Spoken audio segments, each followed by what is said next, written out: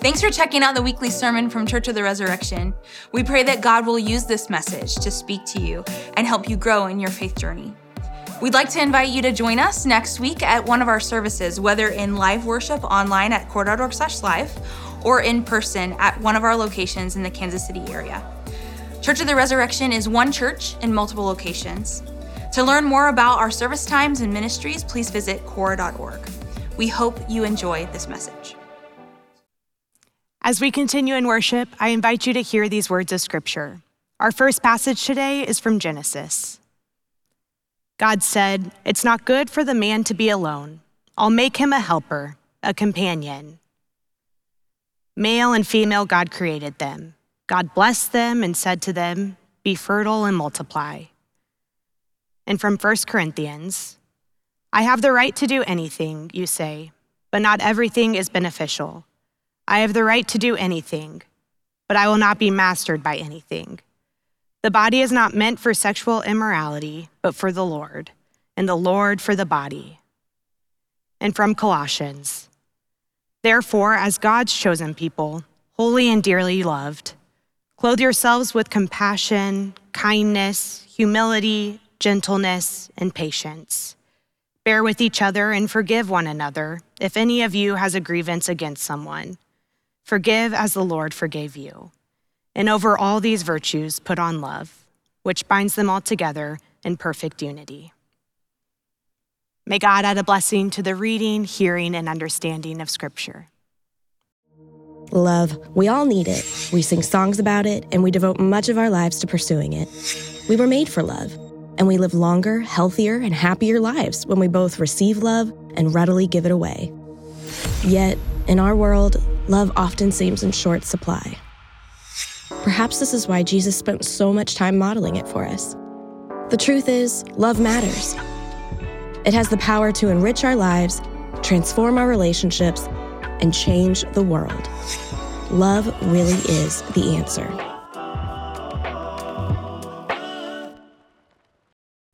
From a biblical perspective, love really is the answer. And not just a biblical perspective, from a human perspective, love is the answer.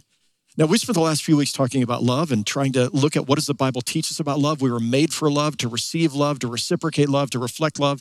We've learned about the various words for love. Philia, this is a word that means brotherly love or friendship.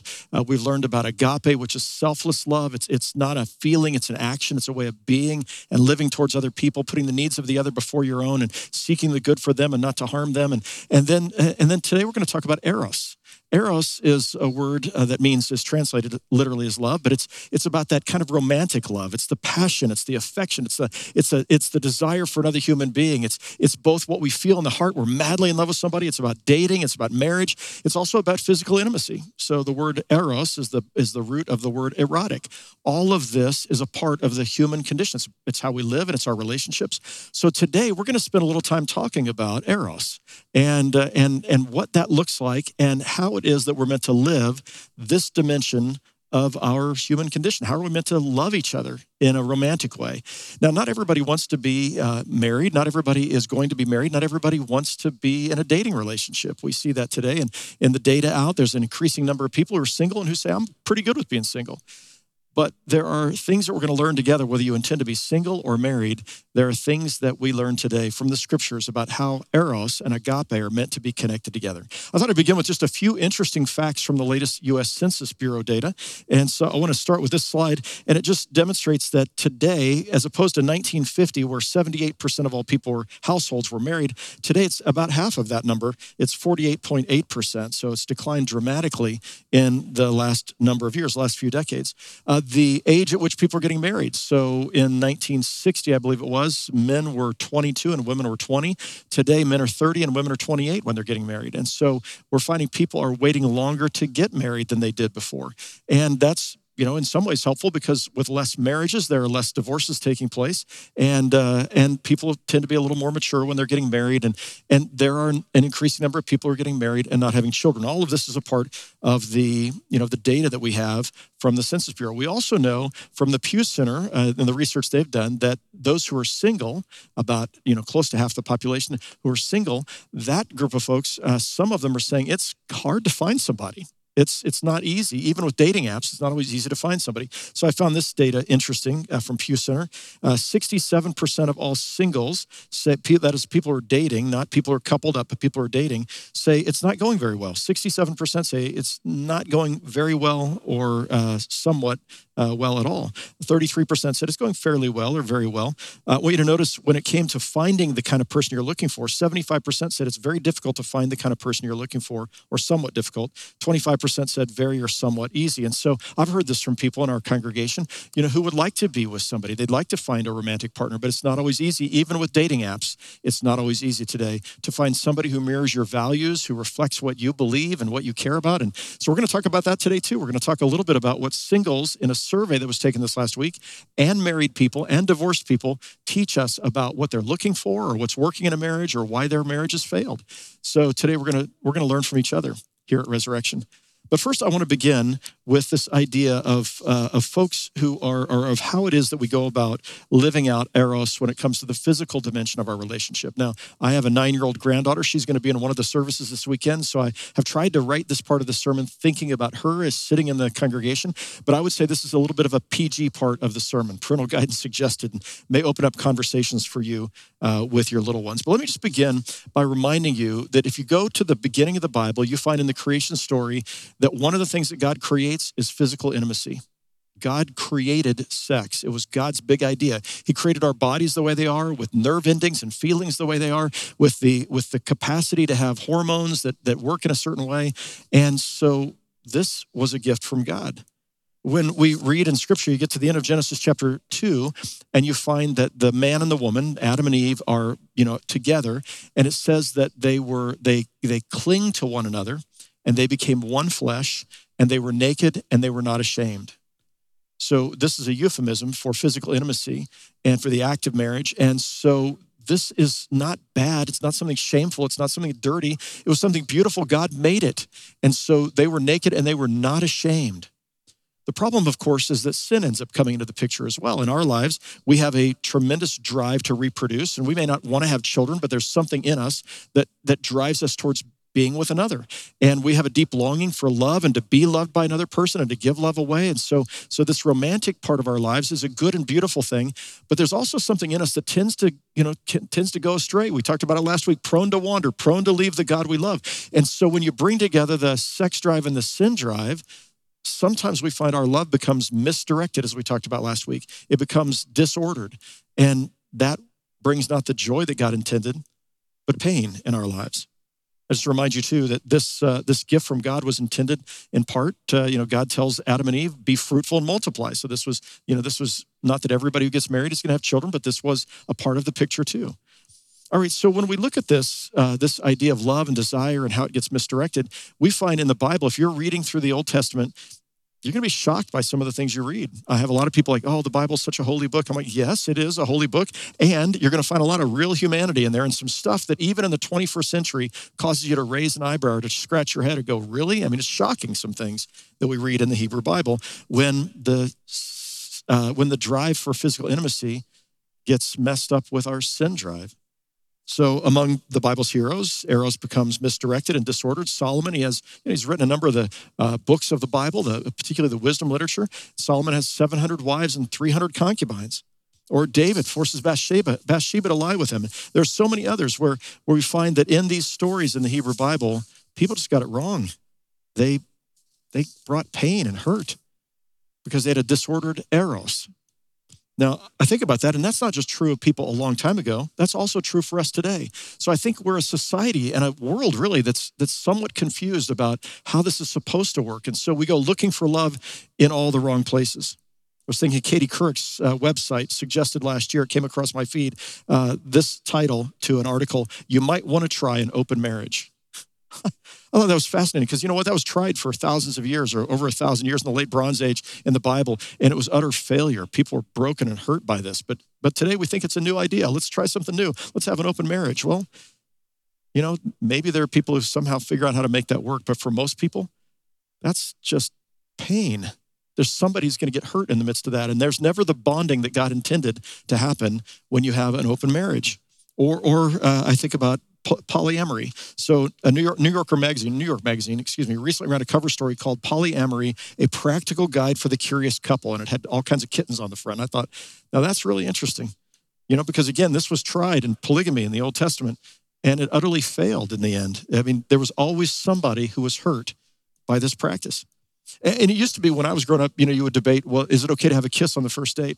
Today, we're not debating whether we have a kiss on the first date. Today, we're debating whether we round the bases on the first date. I mean, 69% of America, by the way, in a recent poll said, yeah, let's not do that on the first date. Let's wait a little while. But 31% of people are still debating, is it okay on the first date? Maybe that's just what we do now when we go out on a date. We go to the movies and we reveal ourselves completely to another human being. I mean, it just seems like we've sort of, we are what we are as human beings. We're sexual creatures. That's who we are. There's nothing bad about that. It's just that sometimes we don't remember what's the purpose of this and how's it supposed to work. In 2023, the world's largest porn site had 5.8 billion visits each month. Now, there's only 7.7 billion people on the planet. Now, those weren't 5.8 different individuals. Those were some people going back 10 or 20 or 30 times, I suppose. But still, you think about that, 5.8 billion site visits per month. That's 700 million more than Amazon gets. I mean, there's something disordered about this, something misdirected. And again, I think the problem is when we have Eros and we divorce it from Agape. So these two kinds of love are meant to go together. We have Eros, the romantic, passionate, physical kind of love. It's, that deep love for another human being, madly in love. But if we have that, the desire, the longing, the physical longing, we have that, and we separate it from Agape, which is this idea of selflessly loving another, seeking to bless, care for, divorced from feelings, although it plays some role in our feelings. These two things have to go hand in hand. And when we separate them, there's pain. When we think about the principle of sexual ethics, so how do we find in Christianity a principle for sexual ethics? We don't go back and quote just this particular verse or that verse out of its historical context. Instead, we look at what's the big idea. And the big idea in the Bible is agape. It shows up over and over and over again in the New Testament. And hesed in the Old Testament, faithful love, covenant love. These two ideas are really, really important. Selfless love, caring for the other, being concerned for them, seeking the good for the other person. Eros needs agape. And so this is part of what we find when we read the scripture. The Apostle Paul, he has to address this over and over again in the early churches, the Greco-Roman world. And he talks about this disordering of the sex drive. And he refers to it as porneo, from which we have our word pornography or porn. Porneo means sexual immorality. So he saw it as diminishing us, as bringing shame in our lives or separating us from God or causing harm to other people. He said, this does not look like loving God with all your heart, soul, mind, and strength, and loving your neighbors, you love yourself, and doing unto others as you would have them do unto you. So this idea is that there is an ideal, and that ideal, of course we have Eros, and it's beautiful and lovely, and that gift from God is meant to be used and practiced in the context of agape, of selfless love, seeking the best of the other, seeking to do what's right and good, both towards God and towards other people. So the Apostle Paul is writing to the church at Corinth, and Corinth was the most, it was a community where there were lots of brothels, and there was a lot of sort of sexual activity in the community that was, the whole Roman Empire knew it was a place to go if you wanted to be immoral with people. And so here are Christians in this church that he started. He was there for 18 months, and he's started this church.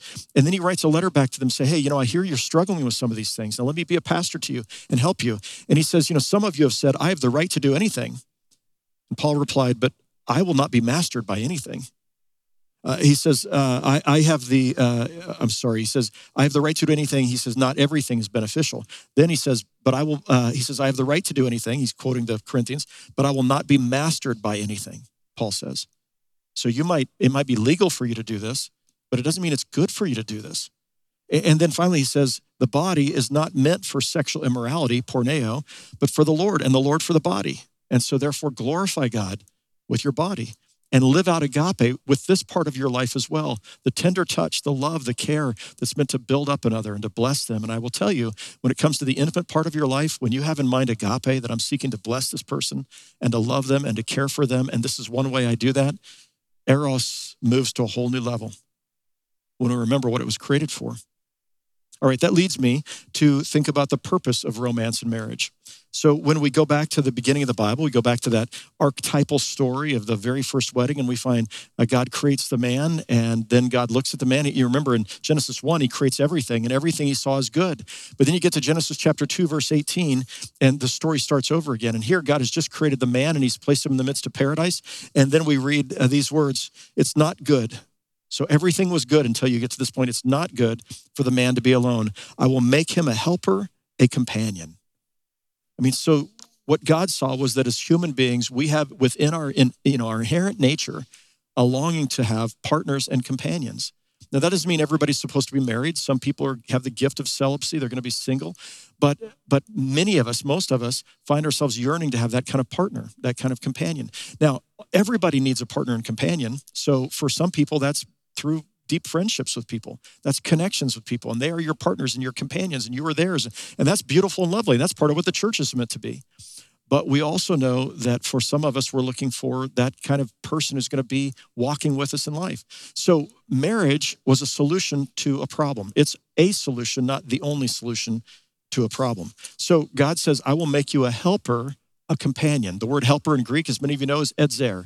Edzer means one who is stronger, who comes along to save the weak. So it's not like God's going to make the little helper for the man to help him out. It's God's going to bring one who is stronger, who's going to deliver him. And the word edzer is almost always used of God in the Bible. But here in Genesis, it's used of God creating the second human being, what I sometimes refer to as the new and improved model of the human being, the woman.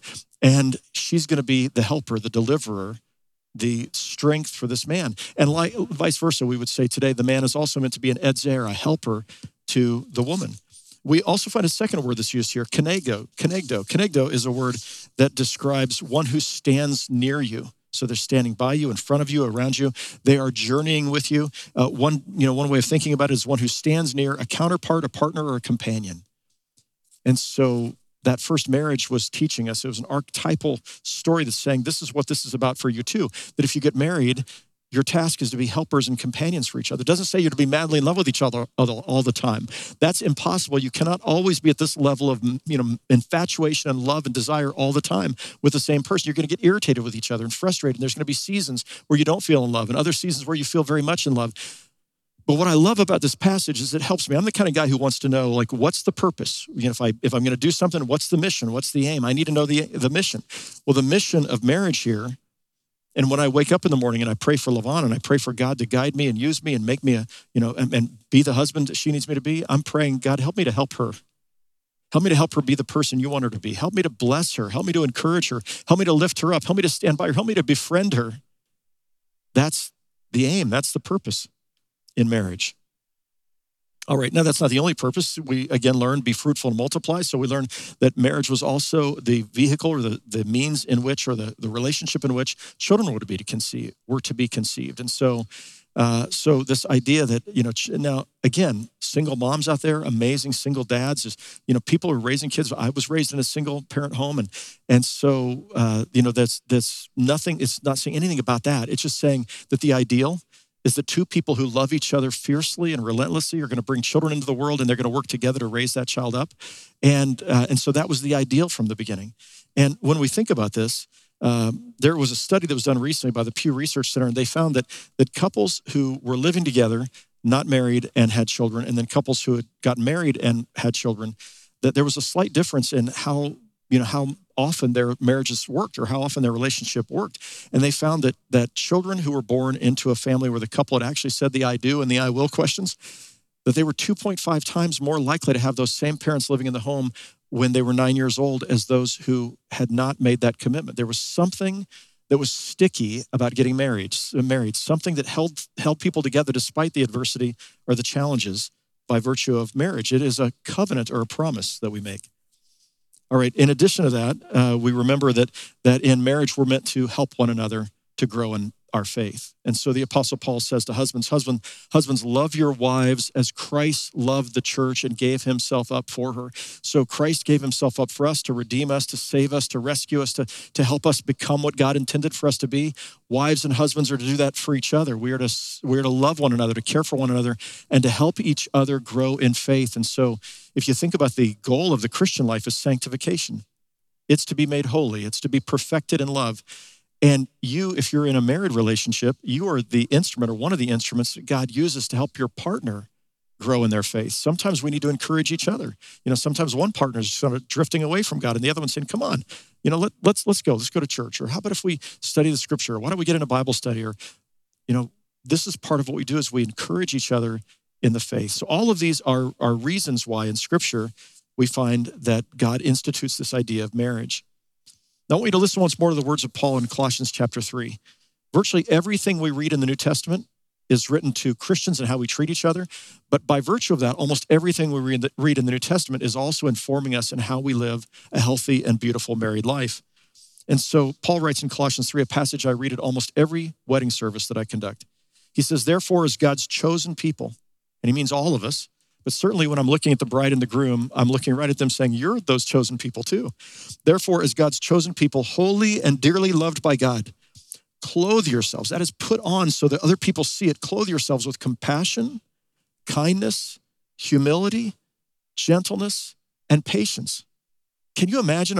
If that's what you see in your mate and that's what your mate sees in you, it's kind of hard to mess this thing up. So then he goes on to say, bear with each other. That is, put up with each other because he knows you're going to irritate each other, right? That's just life. So you got to bear with each other and forgive one another if any one of you has a grievance against someone. Forgive as the Lord forgave you. Last week we learned about forgiveness. That's letting go. And that's what Paul's saying here. 3 times he mentions the word forgive in this text because every relationship is going to need to be well-oiled by grace or forgiveness. And then he says this, over all these virtues, put on love, agape, which binds them all together in perfect unity. This is why when we go to church, when we're active in our faith, our marriages are better most of the time.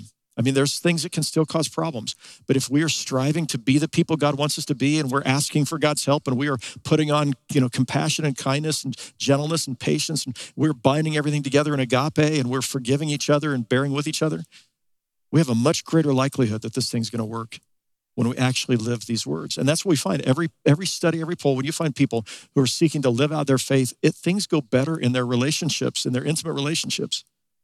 All right, so that leads me to share with you some concrete data from the survey we took this week. So last weekend, I asked you if you would take the survey. We had over 4,000 people take the survey. The data that I'm about to share with you didn't come from a book I read somewhere, didn't come from an article in the New York Times. It came from you. If not you, then people like you who are worshiping with us on TV, online at our various locations, and at who are a part of this congregation. So I want to share with you some of this data because it's really good stuff and it helps us understand something about what it takes to make this thing work for a lifetime. So let me just show you, this is a chart that shows how many people in our congregation said they were very happy at various times in their lives. So this is, our marriage is very happy by years married. All right. And what you see is that in less than 5 years, 55% said they were very happy. Now, I guess if we could go back to like the first week, we would find that number a little bit higher. But 55% in that first 5 years report they are very happy in their marriage. But I want you to notice what happens here. So it drops off a cliff, right, after year 5. What happens after year 5 that causes marital satisfaction to drop from 55% to 46%? And then what happens to see it drop to 40%? Well, here's kid 1 and here's kid 2. And maybe kid 3 or 4 somewhere in there. And so what we find is children. If I could show you the same survey, the same data for only the people who were married but not with children, you'd find it doesn't look like that. It looks different. This is what it looks like when people have children. And look, it's not saying that you're going to be unhappy when you have children. 46, 40%, 43% were still very happy. The rest were pretty much happy. Or many of the rest were pretty much happy, but marital happiness goes down. And I want you to see this. I share this every time I preach this data. It's called the U-shaped curve of marital satisfaction over time. Every researcher around the world has found the exact same data. Doesn't matter the culture, the religion, the same thing happens. You start having children and the time that you have to invest in each other goes way down. The amount of fun, the romantic things you're doing, the dates, all of that, you're more tired. And of course, this is also happening at the same time. Many of you are trying to launch your careers. And so in all of this, it's just hard. It just gets hard during that period of time. Why am I sharing this with you? Actually, let's look at the chart again. So this is that U-shaped curve here. But I want you to notice year 10 to 14, it bottoms out. This is where you have your kids and, they're in elementary school and sometimes you got little ones too. And then it starts to go up a little bit. Well, what happens around year 15 to 19? Well, Kids start growing up. They're more independent and 20 to 24. So those kids are getting ready to move out of the house. And then look what happens around year 24, where your kids start moving out of the house. Married 24 years, kids moving out of the house, and marital satisfaction goes up. And then a second child somewhere along the way is going to move out of the house. This period can be a little bumpy because, you're trying to learn how to do life again together. But look what happens, year 35 to year 40, and how much happiness increases. And I want you to notice, for people who've been married more than 40 years, their marital satisfaction at 60 is higher than the marital satisfaction when they were only married for 5 years. There's something amazing that happens if you just hang in there, which is why I love to share this data, because I know there's some of you watching this message right now, some of you sitting in one of our locations, online, on TV, in the Foundry, and as you're sitting there, you're struggling a bit, and you've lost that loving feeling. Well, that's normal. Doesn't mean there's something wrong. Doesn't mean you need to get a divorce. It means you got to go, okay, this is a harder time in our lives, and we got to be intentional about doing some things to keep our love alive while we're devoting so much of our time and energy to taking care of these kids and helping them grow up. You love your kids so much, but you got to do both of these things together. And if you fail to do that, you're going to watch those numbers continue to go down. But here's the thing. If you're struggling right now, it doesn't stay this way forever. And if you hang in there, you get happier and happier and happier. So LaVon and I have been married over 40 years now. And I can tell you, I share this with you many times. We are more in love, and there is more joy in our lives and more happiness than we've ever known. But we went through that time, and we were seeing a counselor at one point a couple times actually, during that period of time. Like, I'd written books on marital love and how this thing works and what the Bible teaches. And we're still struggling because we got 2 little kids at home, and it's just hard. And so really the message from this chart is hang in there and don't give up. All right, so I want to share with you just a little bit more from our charts, from our data. So let's take a look at this chart. And this is single adults. And we asked single adults in our congregation, what attributes do you most desire in a partner? So you might get your phone out and take a picture of this. Even if you're married, I'd like for you to take a picture of this. So honest and trustworthy. That was the number one response. Notice, none of these, the number one responses, I'm looking for somebody who is beautiful or handsome. I mean, that's important, and it's down here somewhere, but it's not the top 6. So honest and trustworthy, humorous and fun, a good communicator, emotional stability, that's a big one, strong faith, and compassion. Take a picture of that. All right, the reason why I care about that and what singles say they're looking for in a potential mate or somebody they want to date is, with LaVon, I want to be the kind of person that she would want to date if we were not married. Wouldn't you want to be that kind of person for your spouse? So that you are becoming and intentionally being the kind of person they would want to be married to if they were not already married to you. All right, so I want to turn to what our divorced people said were the number one reasons for their divorces. Again, this is not out of a book somewhere. This is you. These are people in our congregation who have experienced divorce, and we asked why, what happened? So I want you to notice 43% infidelity. So I look at that and I think about Katie Couric's article, and it wasn't Katie, it was somebody on her website, but Katie Couric's article about trying an open marriage. This does not work. Yes, some people try to have some kind of agreements, but you know what? So you weren't meant to share. You were meant to be, when I don't want to share LaVon with somebody else. I don't want her to want me to be shared with somebody else. When in Scripture, when they talk about intimacy, the euphemism that's used is to know. You know somebody. And the thing is, you know them naked. You know every part of them. You know their heart and their soul and their mind. And that's something that's meant to bind you together. It's meant that the oxytocin that's released in your brain in the midst of the act of making love is meant to bind you together. What happens when we start being bound together with all these other people? That's not how it's supposed to work. And so we see that in divorce, that the number one reason for divorce among the people in our congregation and our survey was infidelity. Number 2 was a lack of communication. It was really important. Some of us are not really great at communicating. We got to work at that if we're not. Dishonesty. Man, that'll just kill a marriage when you're lying repeatedly to one another. Abuse, physical, emotional, verbal. 28% simply said they grew apart. That's that, again, when you think about that U-shaped curve and what happens over here. And then substance abuse, 21%. There are other answers that were given, but these were the top 6 answers on what happened that caused a marriage to fail. Take a picture of that. Go put it back on the screen for just a second if you would. And if you just take a picture of that with your phone, because it's really helpful to look at that and say, am I struggling with any of these things? Are there any ways in which I need to be a different kind of person so that our marriage might make it? Or if I'm dating, I want to be somebody who might, if I get married, I want them to stay with me forever. So let's work on these things as well.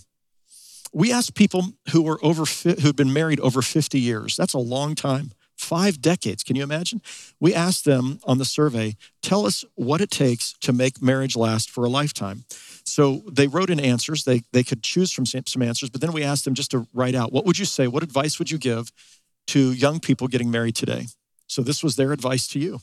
Number 1, commitment, effort, and work. This is what it takes to make marriage work. It's commitment, it's effort, it's perseverance, it's don't give up, because every single one of them who'd been married more than 50 years could point back to things that were hard in their time, in their lives, moments at that bottom of the U-shaped curve, other times where they were ready to give up, but they didn't give up. So commitment, effort, and work. The second was faith and shared values. That this plays a really important role, that the core of who you are and what you're aiming in life, what really matters to you, you share in common. Doesn't mean that people can't make it work if they're in different religions, but it just is so much different when the core, what's really at the center of your life, is shared the same. Number 3 is communication. So the ability to talk and share with one another. Number 4, friendship and fun. So this is really important, that continuing friendship and romancing each other, dating each other. And then honesty. These were their top 5 answers. The people had been married over 50 years in our congregation to all the rest of us. Now listen, there are marriages that are going to struggle. So when we read in the Bible, divorce is not God's will. It's not what he wants to have happen. But even with Moses, there was allowance for divorce. Jesus lifts up this high ideal. Unless there's been infidelity, you're supposed to stay married. But then Jesus loves a woman who's been married and divorced 5 times and shows her great grace and mercy, offers her living water, and calls her to be the first missionary to the Samaritans. I mean, Jesus, lifts up these ideals, and then he understands that we're broken. So here's the thing, we're meant to give it our all. We're meant to keep going and try and to work things out. And so that's really important. I have known of marriages that were so toxic and so painful. And when I look at them, I think God never intended marriage. He intended marriage to be a blessing. Remember, I will make him a helper, as a companion to address the loneliness. And I will, allow them to be, naked and not ashamed and cling to one another and to, have this healthy environment to raise children. But there are times where there are marriages that are so toxic and so broken. And I don't think God ever intended marriage to be a lifelong prison sentence to a toxic and just painful relationship with somebody else. So we work at it. We try to, all that. But I will say this.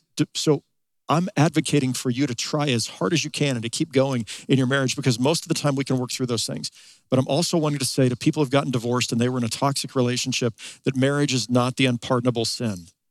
And that Jesus showed grace and mercy to people who are divorced, and he loved them and he understood the pain, and he doesn't want his children to be in pain their whole lives. In a toxic relationship. I've known people who stayed in marriages where they were beaten and abused, and that should never happen, because that was never God's intention for what marriage was supposed to be. That stopped being a marriage long before. All right, I want to give you, as we prepare to wrap up, some really simple, very simple clues as to what you might do to improve the likelihood of being in a very happy marriage. So what we did is we asked people to rate how happy their marriage was. And then we also asked them to talk about different things that they did or practiced. And we looked to see, for the people in the happiest marriages, how did that correlate to the things that they actually did? So let me just show you these things real quick. I'd love for you to write them down. So first as we look at these is dating. So date nights. Remember, the people who've been married more than 50 years said they had fun and they continue to romance each other. Well, date nights are important. Percentage of couples who were very happy. 69% of couples who went on a weekly date, they had a night out where they went out to play and have fun. 69% were very happy in their marriage. The couples who never went on a date, only 26% were very happy in their marriage. Now, clearly, 26% of the people, it works. But I want you to notice what happens when you start increasing the number of times that you go on a date, that you manage to go out and romance each other and have a nice, fun night out. You got to continue to have fun. Let's look at the second thing. So that's number 1 is date nights. Again, more than double, you see the number of people increasing dramatically, more than double, who are very happy with weekly dates, even twice a month or monthly. All right, here's the second, time in meaningful conversation. So we asked couples, how much time do you spend in meaningful conversation? So the people who spent less than 30 minutes a day in meaningful conversation, only 27% of them were very happy in their marriage. 80% of the people who spent an hour a day in meaningful conversation were very happy. More than 2 times, almost 3 times the ratio of people very happy when they spent more time in conversation, 62% for people 30 to 60 minutes a day. Now, most of our folks were in this category here, and somewhere in this category over here. But here's the thing, it's just so simple. It's turning off the TV. It's having a meaningful conversation with each other. It's conversation before you go to bed at night. But it's, putting everything else down and listening How was your day? Tell me about what you were feeling today. What was going on? Is the ability to share with each other what's going on in your heart and your mind. And when you share and you listen and you evidence that you're listening, that goes a long way in increasing the likelihood of being very happy in your marriage. All right, so let's take a look at sexual intimacy, physical intimacy. Now, 39% of the people who never were physically intimate, that is sexual intimacy, were very happy in their marriage. Many of these said, you know what, we're older and and we're physically, we can't do what we've done before. And some were that's just not an important part of their lives. 71% of the people who were intimate 3 or more times a week were very happy in their marriage. Now, let me just tell you, only 3% of the survey were intimate 3 times or more per week. So I just want to make sure you have realistic expectations here. Most of our people were somewhere in this range over here. But I do want you to notice there is some correlation between physical intimacy and being very happy in your marriage. And it's really a question of the chicken and the egg. Are you more frequently intimate because you're already very happy because you're doing all these other things right? Are you very happy because you're more frequently intimate? Well, probably it's a little bit of both of those things. But there is some correlation there. And so working on all the other stuff that helps you be very happy probably results in an increase in the quality of your intimate relationship in this way. Okay, 2 last things I want to show you. And this has to do with the connection between faith and your happiness in marriage. So praying together. So 41% of people who never or seldom prayed together were very happy in their marriage. 67%, so it's more than a 50% increase of people who prayed together at least daily were very happy in their marriage. This is not that hard. And most of our people are not doing this. So at meal times, how about you just start at mealtime? You're sitting down together at the kitchen table. One of you says, hey, it's your turn. Why don't you pray? Okay. Thank you, God, for everything. Thank you for this food. Thank you for my wife. Make me a blessing to her. Amen. Thank you for my husband. Make me a blessing to him. This simple little prayer doesn't take much, but when you do that and you make it, you're intentional about that. I mean, if I could tell you some other way, here's a pill you can take and your marriage will be 50%, 55% happier, wouldn't you do it? But here, so simple, praying together. It connects you together. And here's the last one, and this is going to worship together. So take a look at this. 28% of couples who rarely or never worship together were very happy in their marriage. 61% who weekly worship together were very happy in their marriage. I mean, think about that. Who would have thought if you just go to church together, you sit by each other, you sing the songs, or you listen to other people sing the songs, you listen to the message, you're involved in the service, and you leave 110% more likely to be very happy in marriage than if you didn't do those things. This is just not that complicated. There's something that happens when we're connecting to the source of our lives and our love. All right, I want to end with this. This week, I had a funeral service. I was standing right here and preaching that service. It was for a man named Steve Sutherland, a member of our congregation. His wife, they've been members for 15 years, really great guy. His wife, Liz, they were married 22 years ago. She had shared with me just how deeply she loved him. The best 22 years of her life were these 22 years with Steve. Here's a picture of Steve and Liz, a beautiful picture, and just 2 really great people. Steve was in the optical industry, Sutherland Optical, and at part of the service, Liz said, I'd like to share a few things about Steve. And I'm like, if you can do it, that's amazing. So she stood right where I'm standing now, and she talked about these things that she loved about her husband and how grateful she was for the people caring for her. And she talked a little bit about some things that she would encourage other people to do. And I thought, wow, that is exactly what I'm preaching about this weekend. So after the service, a couple days later on Friday, I called Liz up and I said, Liz, could you just repeat for me again what you think I should share with this congregation that you experienced that helped you and Steve love one another and have these be the best years of your life? And she said, well, first of all, I don't want to have any illusions that we had this perfect marriage, because we didn't have a perfect marriage. Sometimes it was hard. Sometimes he was irritating and I was irritating, and it was, we had to work through stuff. But she said, nevertheless, it was the best years of my life. I loved him so much and he loved me. And I said, well, what'd that look like? And she said, it was the little things. He always sought to bless me and help me and take care of me. When I asked for something, he would always reply, he would say, that's what I live for, is to do this for you. And she said, there was just something about that. And I tried to do the same thing for him. Do you notice that's helping each other? I will make him a helper as his companion, as her companion. She said, we're all annoying at times. We have our annoying habits. I realized I'm not going to change his, and he's not going to change mine. So I need to learn to understand him and learn to love the man he is. And he needed to learn to love the woman I am, not the woman he wished I would be. It's pretty good advice. And then finally, she said, one of the most important things we did is we never left each other without kissing each other goodbye and saying, I love you. And on the day that he passed, she was going to the gym to work out. He was in good shape. He was going downstairs to work out, to work on the treadmill. And before she walked out the door, she went up to him and said, "I love you." And he said, "I love you." And they kissed each other. And she didn't realize that was the last kiss she'd ever give him. And that was the last time she would ever say, "I love you." And how grateful she was that that was what they did every single time they were together. And, that day he met his Heavenly Father, and she was left with the loss of her partner and companion. But she knew she was loved, and he knew that he was loved in the way they shared it with each other. Here's a picture of the two of them, one more picture, and I just love this. Just captures so well the love that they shared for one another. So listen, remember the mission. Don't forget. Remember, it's Eros is wonderful and good, but it's meant to be coupled with Agape, which is the self-giving love, the doing the loving thing for the other. And all of that is meant to be coupled with Philia, which is friendship. And when we can practice Eros with Agape and Philia, what we find is the kind of love that has a good chance of lasting a lifetime. Let's pray. Oh God, we thank you and praise you that you created us with the capacity to love other people as deep friends and dear friends, but also sometimes as lovers, as partners and spouses, husbands and wives. We thank you, O Lord, for all your blessings. And we pray that you would help us. For those who are not married and who have no interest in being married, I pray that you would help them to be able to find those companions and helpers and to live this kind of agape and philia towards their friends and others. I pray, O Lord, for those who will be called to be married, that you would prepare them to be able to rightly practice Eros with agape and philia and to love one another well. And for those, O Lord, who are in marriages, I pray that you would strengthen and bless their marriages. For those who are feeling a bit hopeless, I pray that you would help them to find hope and remember the mission to be partners and companions on this journey. I pray that you would heal broken hearts and marriages. And I pray that you would guide and lead all of those who are listening to this message, that we might live a life of love, that we might be helpers and companions for others. In Jesus' name, amen. Thank you for watching this week's sermon. We'd love for you to join us again for live worship, online or in person. To learn more about Church of the Resurrection, please visit core.org. Have a great week, and we'll see you next time.